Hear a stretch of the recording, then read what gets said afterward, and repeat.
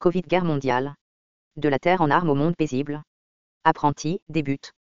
Les reconnaître à leurs fruits. Ne juge pas, que tu ne sois pas jugé. Matthieu 7:1. Les religions organisées illustrent bien l'antinomie d'armes et de paix. Chaque prêtre, pasteur, rabbin, mullah, imam, uléma et moine expose à notre observation directe les conséquences fonctionnelles de sa croyance.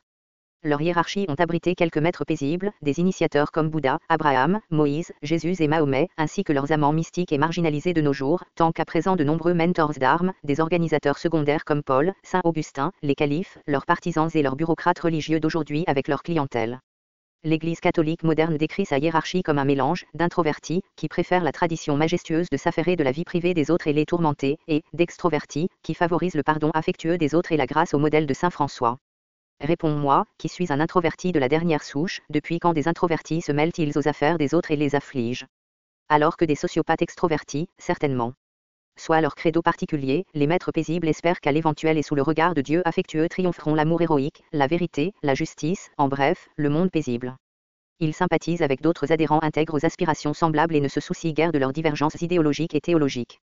Mais les mentors d'armes se servent de la religion, et d'autres même culturelles, pour mettre les leurs à part et justifier davantage de brutalité. Ils luttent, souvent jusqu'à la mort d'innocents qui leur sont confiés, bien qu'eux et leurs ennemis déclarés puissent partager la même croyance et les mêmes symboles.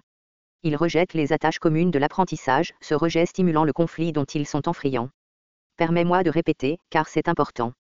Les psychopathes de chaque affiliation religieuse se servent de la foi pour justifier leurs tendances carnassières. Ils abusent la croyance des non-psychopathes, du combattant volontaire jusqu'au suicidaire à la bombe et leurs supporters, pour multiplier la terreur de dégâts et de pertes. Nos idéologies et systèmes politiques sont des sous-produits de l'aveugle foi humaine, la progéniture bâtarde d'anciennes religions d'armes. Ils illustrent convenablement l'antinomie d'armes et de paix. Il ne reste qu'à remplacer le verbiage des vieilles croyances avec le jargon idéologique contemporain et observer les mêmes contradictions se manifester, alors que des maîtres d'armes et de paix se désagrègent comme de l'huile et du vinaigre en émulsion et puis se cohèrent autour de leurs préconçus respectifs. Constate que l'antinomie d'armes et de paix reste soigneusement négligée donc intacte. Pour des techniciens d'armes comme nous, la religion est une obligation collective qui prend racine dans l'obéissance sociale. Elle est cérémonielle, objective, conformiste, réductive, répétable, flegmatique, reconnaissable et rationnelle, la folie lui est répugnante. Les religions traditionnelles professent un scénario bien établi, facilement mémorisé et analysable. Elles s'efforcent de retoucher la superconscience collective en y imposant leurs mythes, dogmes et préjugés. Ces pratiquants cérémonieux ont tendance à être compulsifs, sévères, liés au temps, historiques, archivistes, opaques, absolutistes, simplificateurs réagissant selon formules, linéaires, rigides, menaçants et dépourvus d'humour. Ils accentuent la forme, la structure et la mode de transmission, notre médium, c'est le message. Les gérants d'armes chipent les plus riches et séduisants des symboles religieux, devant lesquels tous doivent se courber.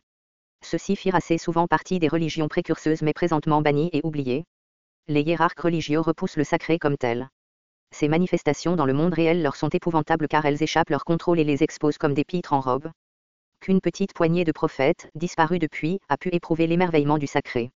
Nous autres, les non-élus, devons nous contenter de formations religieuses obligatoires, sinon de rien. La plus absolue notre soumission à cette absurdité, le mieux l'aboutissement pour des religieux traditionnels. Quant à la conscience primale, tout lui est sacré. Ces rituels et cérémonies servent à rehausser l'émerveillement du sacré, ce qu'un témoin clairvoyant peut entrevoir à chaque moment de sa ronde journalière, voire dans ses rêves de jour et de nuit.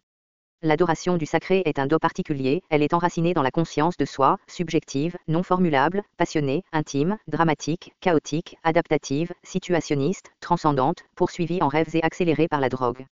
Cela frôle à la folie, canal de naissance au sacré réservé à un petit nombre d'individus bien désignés et tourmentés, chamans et chamanes. Elle est souvent transmise sans mots par musique, par la danse comme pratiquée chez les soufis, les Indiens américains, des Africains et d'autres, et par d'autres indices sensoriels et extrasensoriels. En général, les religions sacrées sont obsédantes, créatives, naturalistes, persistantes, cumulatives, magiques, pragmatiques, anecdotiques, spontanées, holistiques et taquines, des fois jusqu'à la malveillance.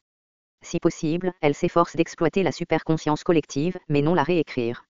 En ce qui concerne ces pratiquants, qui oseraient imposer de telles contraintes sur le sacre infini, à part des religieux enrégimentés à vie. À leur encontre, ces autres accentuent le contenu, la signification et les séquelles de leur poursuite du sacre.